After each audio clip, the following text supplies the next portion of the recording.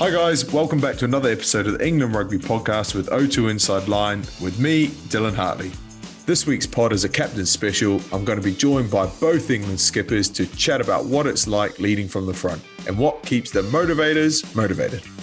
I've got half an idea of what that involves, but I can't wait to chat with Red Rose Sarah Hunter, who has over 120 caps and counting, and my old mate, England captain, Owen Farrell.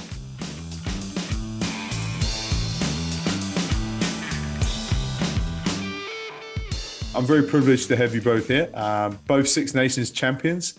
Let's cut straight to it. Medal presentation, slightly weird, presenting yourself a medal. Yeah, no, it was, yeah. Especially the day after as well. We had like confetti and flamethrowers going off in the background with no one around. And then I had to put the medals on people's heads. I was just trying to give it to them, but they kept bowing their heads and making me put it on them. Like, there was one left at the end and I had to stick it on my own head and go in. No, it got a few hits online. Sarah, what about you? Same situation? Yeah, very same. Although I didn't even play in the game, I just rocked up for the trophy presentation at the end. So even more surreal for me. But yeah, again, similarly, I was trying to hopefully just give them the medals, but they wanted them actually round the neck. So they took the mickey a little bit and started curtsying and bowing and stuff. I was thinking for you girls, like you actually won the week before as well, so you still had to go and play the game.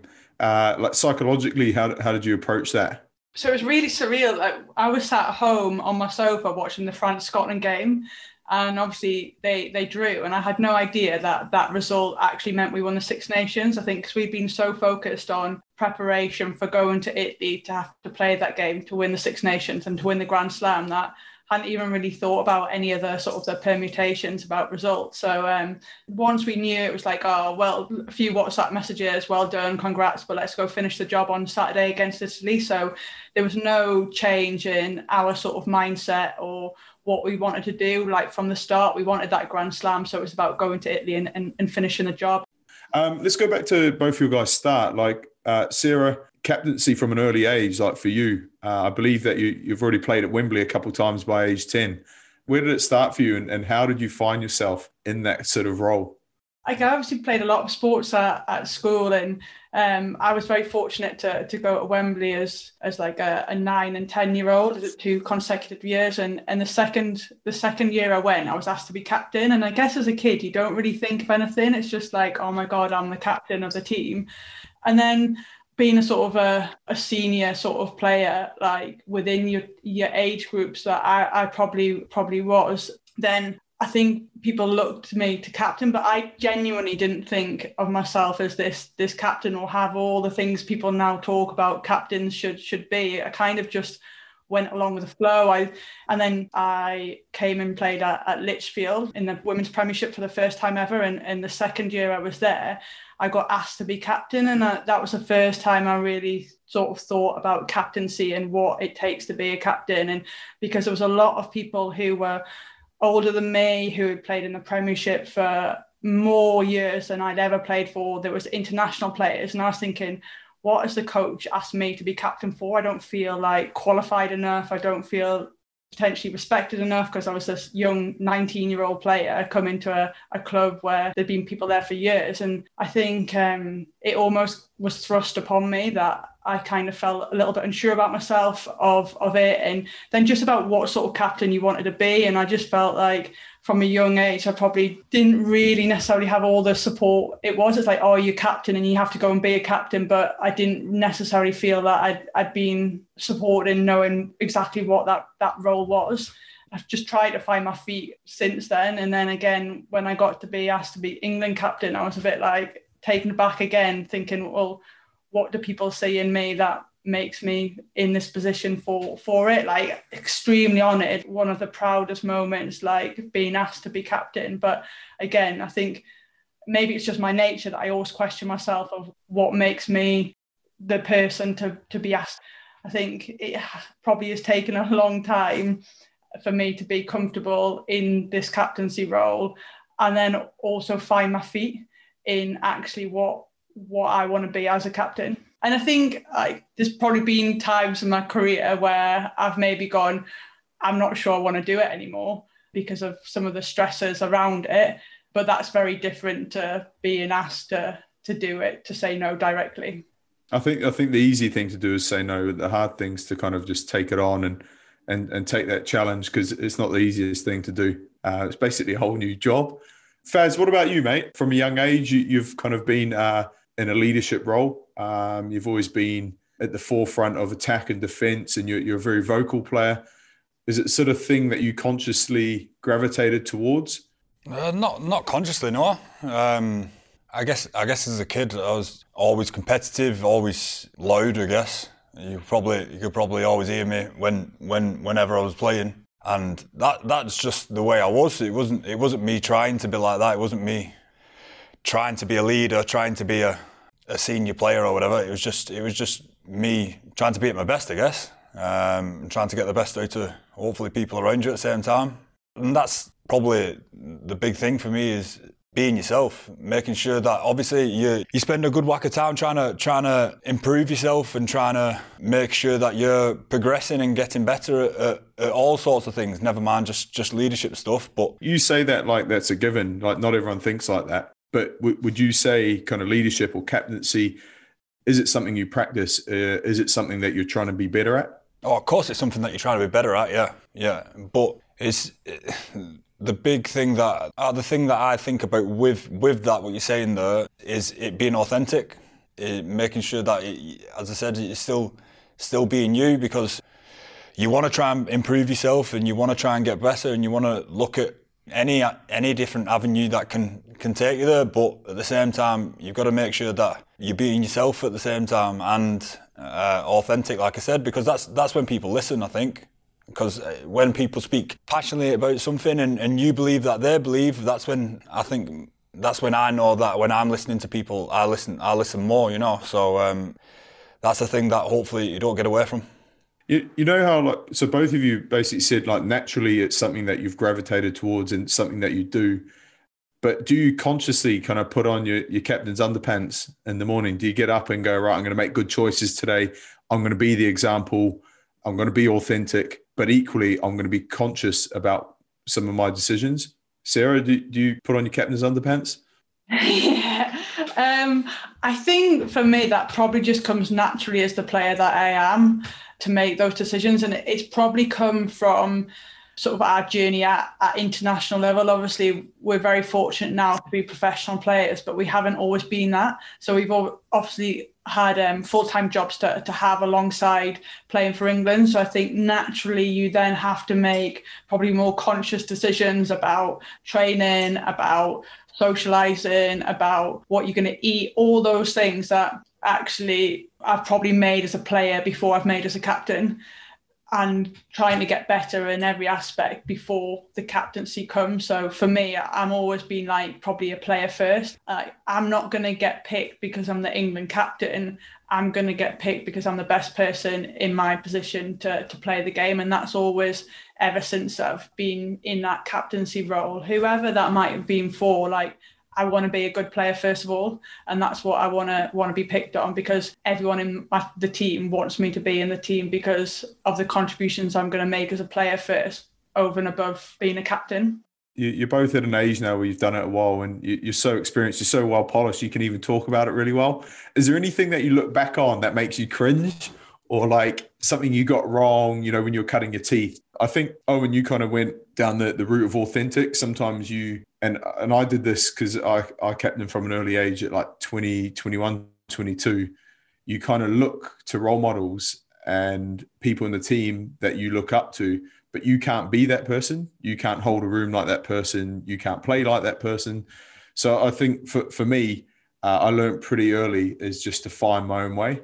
Nah, I'm complete with that. I think I look back and I cringe at points of pre-team talks, and I think you follow and you've had captains, and so Katie Daly-McLean was our captain and really inspirational. One of the greatest speakers pre-match that I probably ever heard, and really motivational. I then followed on from her, and I was like, oh, well, I need to be her. I need to be able to do exactly what Katie's done, and I'm just not that person. I'm thinking back to probably some of the things I like, you almost try to be like similar to how she's been with the players, and it's like actually then, like Owen says, you're not genuine, and I think then people don't buy into it. And that I found sort of my journey is like the person and the captain that I am, I'm probably a very much lead by example kind of person, and words are probably not something that people will associate what leader that I am in terms of like your Churchill speeches or anything like that. And that's okay. And I think I've become comfortable with that. Whereas sort of in the early days, I thought I had to be someone I wasn't. And then you look back and you think, oh my God, it was almost probably quite embarrassing if they were ever on tape. You always like wouldn't want to hear them again or anything. So I think there's moments like that as I've grown into the role and got more experience of like, just be true to who you are. And I think you, like Owen says, it's much more believable. People want to buy in, people want to play, people want to be led by you than if you're trying to be someone you're not. So you one of your key influences would have been Katie Daly-McLean. She set the bar really high. For Owen, he had me. So Owen didn't have to do basically anything to impress the boys after me. It would have been straightforward. Faz, do you look back on anything? Any kind of cringe moments? Nothing that sticks out too much, but there would have been loads, Dylan. Yeah, loads. It'd just be, I guess when you first pick it up, you sort of question everything. After you've done it, you probably worry a bit more about what you've said and how you've said it, and maybe if it's been taken in the right way or not. Whereas I think you get to a stage now where you roll with it a bit more, and you're more. It helps you, I guess, say what's on your mind easier. And I think it's something now that I've got miles better at. It's not cringing too much at what I've just said from before that I might overthought afterwards, you know. So I think what you're alluding to there is like, this is just my experience. Captaincy can kind of be this lonely thing, and I don't want to make it sound too miserable, but you do question everything, and unless you've got a sounding board and people kind of giving you a nod every now and then saying that was good or that wasn't, or try and prove this or think about it this way. I was thinking for me, with that room at Pennyhill Park, Royal Ascot, where we roomed together, you were like my sounding board. So whenever I needed to debrief something or just check myself, you were always there. I was thinking, do you have those people now? Do you have that kind of group around you, people that you can check in with? Sarah, yourself, do you have a sounding board within your team? Definitely, and I'm definitely, my personality is definitely questioning probably everything. Like I worry that like gonna upset someone or think the wrong thing or say the wrong thing, and I'll be like, oh, did that come across? So yeah, I've got better at it as time has gone on. But I think in the early days of captaincy, we hadn't really done much around leadership teams or anything like that. And now within England, we certainly have great people around in terms of our sort of strategy group, in terms of like on pitch management, which obviously helps significantly with running things by people, just checking in with things, getting them to lead as well. Because like, I don't know about you, but sometimes like in the early days, I just got sick of the sound of my own voice. I'm like, come on, like. So we've got a great strategy team, and obviously Katie Daly-McLean's in there. We've got Abby Ward, Amber Reid. Emily Scarrett is the vice captain, and she's probably my biggest sounding board of like, if things happen in the team or like off-field stuff, I'll literally, if we're in the same place, grab Scars for like a quick chat. We've got a great group of people that I've got better at delegating and not taking all the responsibility on myself, which I think as an early captain, I've tried to do. I was like, I've been given this responsibility, I have to do everything myself. Whereas now I'm very much trying to delegate that out to people to share the load. Faz, talk to me about your kind of leadership group or your senior players. Who do you kind of rely on heavily within camp at the moment? It changes little bits, but there's we have a leadership group that are very open and honest with each other and share everything to make sure that they have the biggest impact on the team as possible. And obviously you look to your senior players like Fordy, Maro, Mako, Mark Wilson's in, Anthony Watson, Tom Curry as well. So you're looking to them people to lead in their own way, obviously, but to be on the same page. And that's not to say necessarily just agreeing with each other all the time. That's to say that you're challenging each other and debating and you know, being challenged as well, and making sure that at the end of them chats that you come out all on the same page, ready to drive a team. Nice. What about Faz, like key influences? Like Your dad's a brilliant coach, and you've obviously been brought up under his kind of tutelage. He must be a key influence. Is there any sort of other people that you actively work with or have looked to?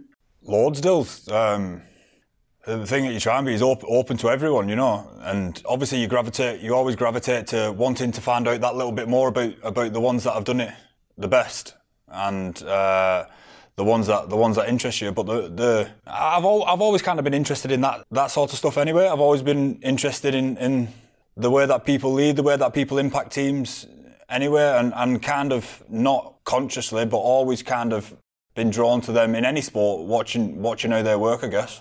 The ones that you kind of get drawn to are the ones that's been at the top for a very long time, that have maybe been at it from an early age, but then been at the top all the career. So like you look at Jordan, Brady, who's constantly as well probably reinventing themselves. They're never staying the same. They're always staying ahead of it. They're always pushing into a new space that opens up, and obviously everybody's chasing them all the time. So it'd be any of them, Dills. It wouldn't just be any specific one. I was massively interested in the last dance, getting any sort of insight from that, because you don't tend to have access like that too many times to the main man himself. So yeah, anything that you can get your hands on and is obviously interesting. What about you, Sarah? You look at how teams are run, and probably rather than necessarily like captains, you look at influenced by people. So like Richard Hill, for example, was a huge person that I looked up to as a rugby player playing, because of how he played the game and how he came across and everything. And probably for me, I gravitate more towards like personnel rather than necessarily like leaders within the game. Hi, this is Mario Toje, and you're listening to the England Rugby Podcast with O2 Inside Line. Sarah, what motivates you? I mean, you've played a lot of rugby. I thought it was 120 caps, but you said 123, and I think they all count when you get over 100, right? I'll tell you what, they all count when you're 3 short of 100. Geez. But look, what keeps you going? One of the biggest drivers for me is getting to New Zealand in 2021 next year. It's now for me, I'm like 35, which is getting really old. I'm like oldest player in the squad, which is, as Katie Daly-McLean keeps reminding me, she's 3 months behind me. But yeah, was fortunate enough to be part of the 2014 squad that won it. And it was just like the best feeling ever. But I've also been part of 2010 and 2017 when we've lost feelings and it's the worst. And I don't want to finish like I did in 2017. So that's what's keeping me going to get to next year. I think Faz touched on that about keep evolving. So I need to be better than I've ever been. Like I've got really good young kids coming through and they're challenging all the time.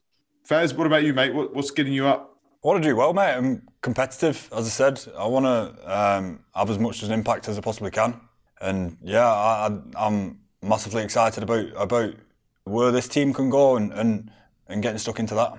What would you say, like, if you, I think I already know the answer to this, but like your golden rules for like captaincy, I feel like authentic or genuine is going to be in there. But if you could give me like your sort of couple of points or takeaways, that 2 or 3 things each on what it is to you, what captaincy is to you. Yeah, you've already touched on being yourself and being authentic. I think that's a big part. But I don't think there's no right or wrong way of being, Dylan.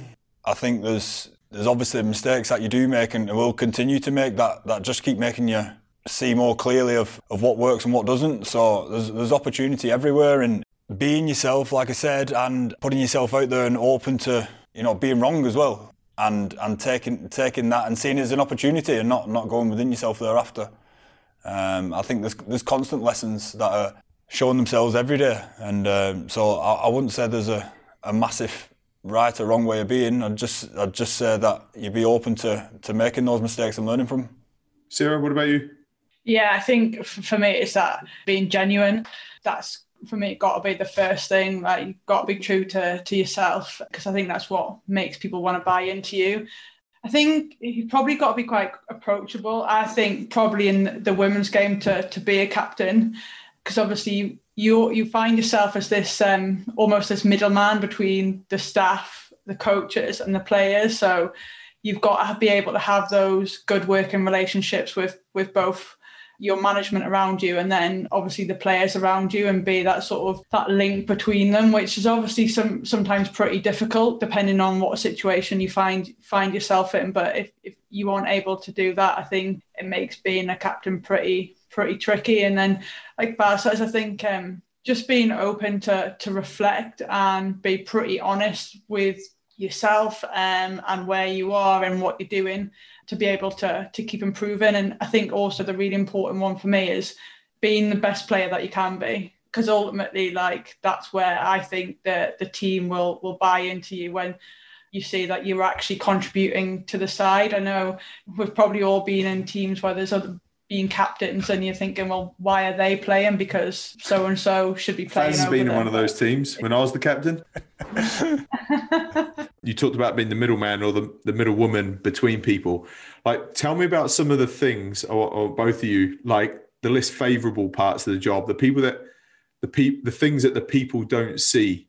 Yeah, I think it's just the extra stuff. Like, sometimes you get up for breakfast or whatever time it is, and then you don't get back to your room till 9 o'clock after you've potentially caught up with some players about stuff that, if they're not happy with training's going, or what we've done in training, to then you've got to go and feed that back to the coach, and then have that conversation with the coach potentially, and then like to try and get the best out of the next day's session. And obviously that's sometimes not the easiest conversation, because they've spent hours probably putting this session together, and sometimes the players haven't necessarily trained the best. So it's trying to get that compromise of understand where the players are coming from, and also try and understand where the coaches are coming from, and try and mediate that sort of understanding. Yeah, I totally agree, because I think that the hardest thing, especially being an international rugby player, is like just playing well, training well, eating well, recovering, sleeping. Like, there's people in the squad that just get to do that, to focus on themselves. But as soon as you step into like that captaincy or leadership role, all of a sudden you've got to do all of those things and then worry about everyone else doing those things. I don't know. I almost, from a personal point of view, struggle to do it all. It's almost like I put everything else before myself sometimes. I was always tired. Whenever I got back to the room to talk to Faz, I'll just go to bed. I'll just lie down. I'll get back about 10 o'clock at night and I'll just go to bed. Faz, what about you? Just making time for yourself is important. Making time for you to make sure that you're in order. Making time to make sure that you're performing at your best, because that's probably the most important thing anyway. That's the way that you get people's respect, and that's the way that it's probably the best way of leading. Well, definitely is so. I'd say making sure that you've got your own time to make sure you're at your best.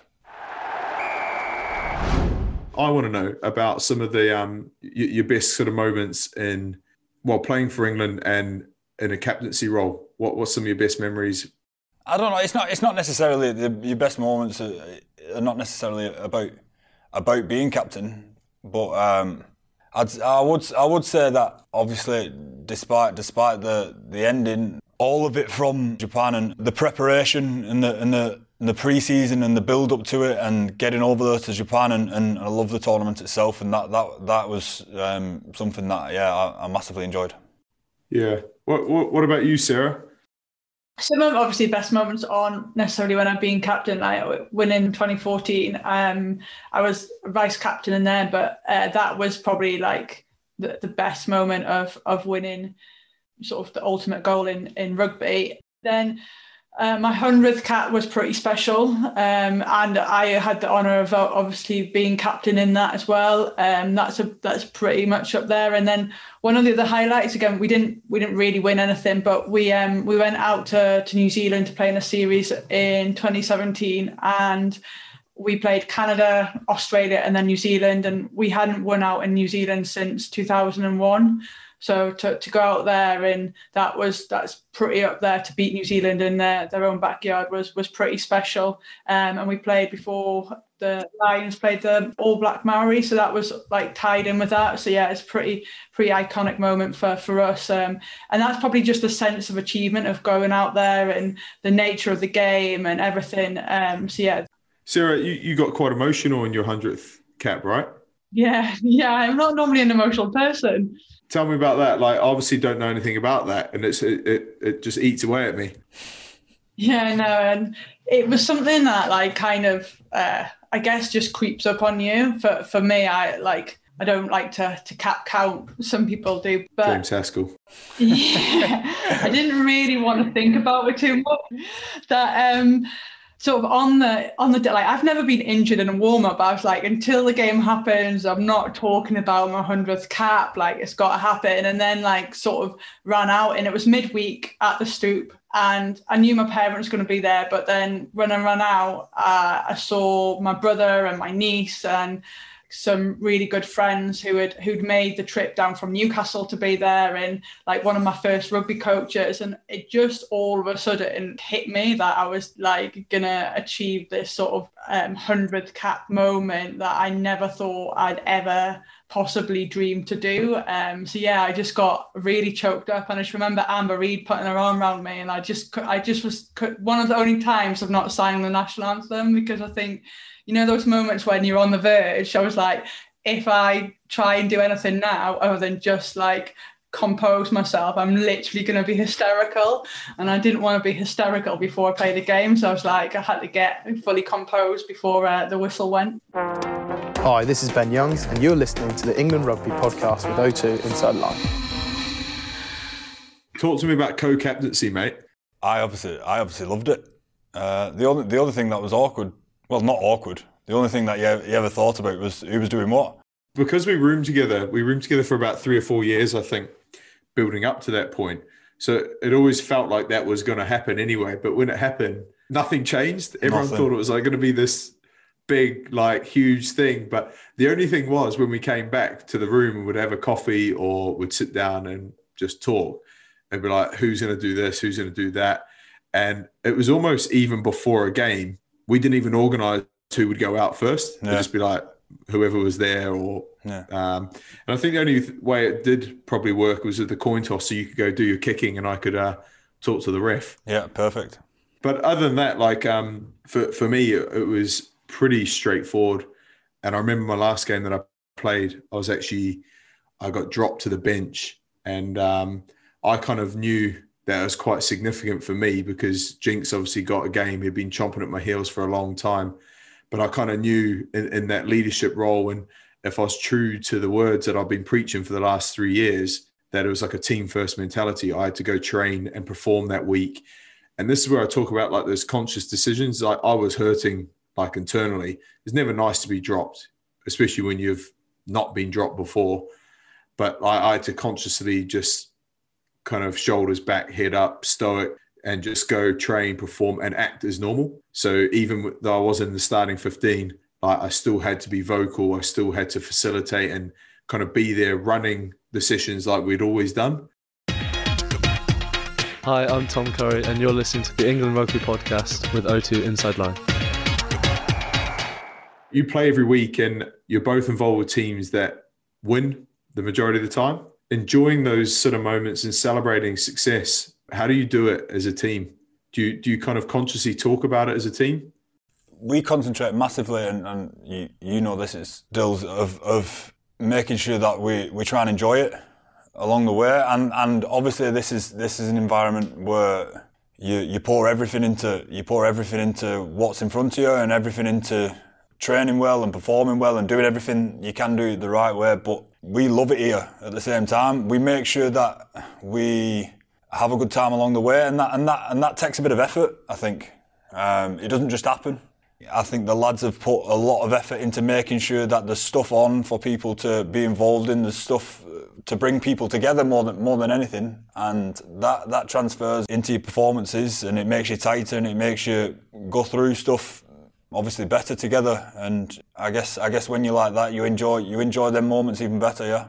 Sarah, what about you guys? Do you kind of promote enjoyment and being yourselves and celebrating the small things, not only the big things? Yeah, I think we certainly do. I think the nature of probably all of us, and why we've all played for England, is that we're ultra competitive, and we're ultra probably reflective on wanting to be the best we can be. And I think at times, like, you'll win a game and you'll see people that are maybe frustrated with either maybe an individual performance or like collective performance. You're like, come on, let's just enjoy the moment. Like, there's times when we lose and we can be disappointed and we can be frustrated then, but we've actually just won in an England shirt.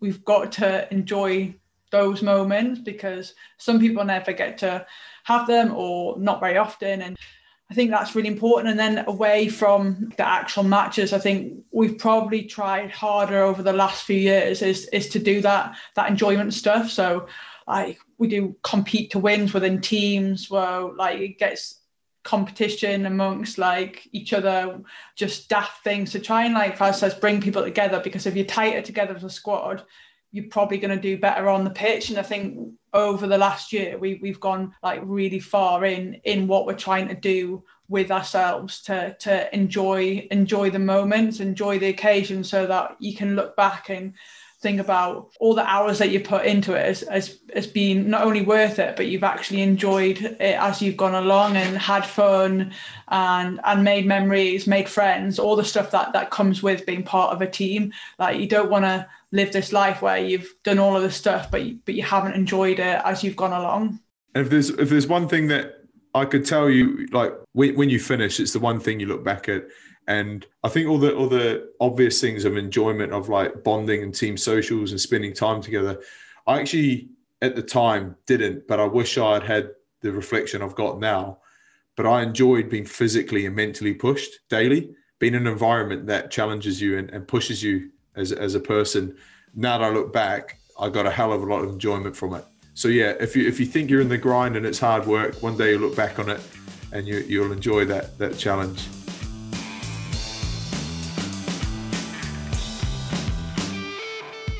Awesome to get the chance to chat to those two together. If you enjoyed it, remember to leave us a review wherever you listen to your podcast. Not only is it great to hear what you think, but it really helps other England fans to find us too. I'll be back same time next week, but if you can't wait until then, check out some of our previous episodes with the likes of Jack Noel, Kyle Sinclair, Emily Scarrett and the master, Eddie Jones. Just search the England Rugby Podcast with O2 Inside Line. Catch you next time.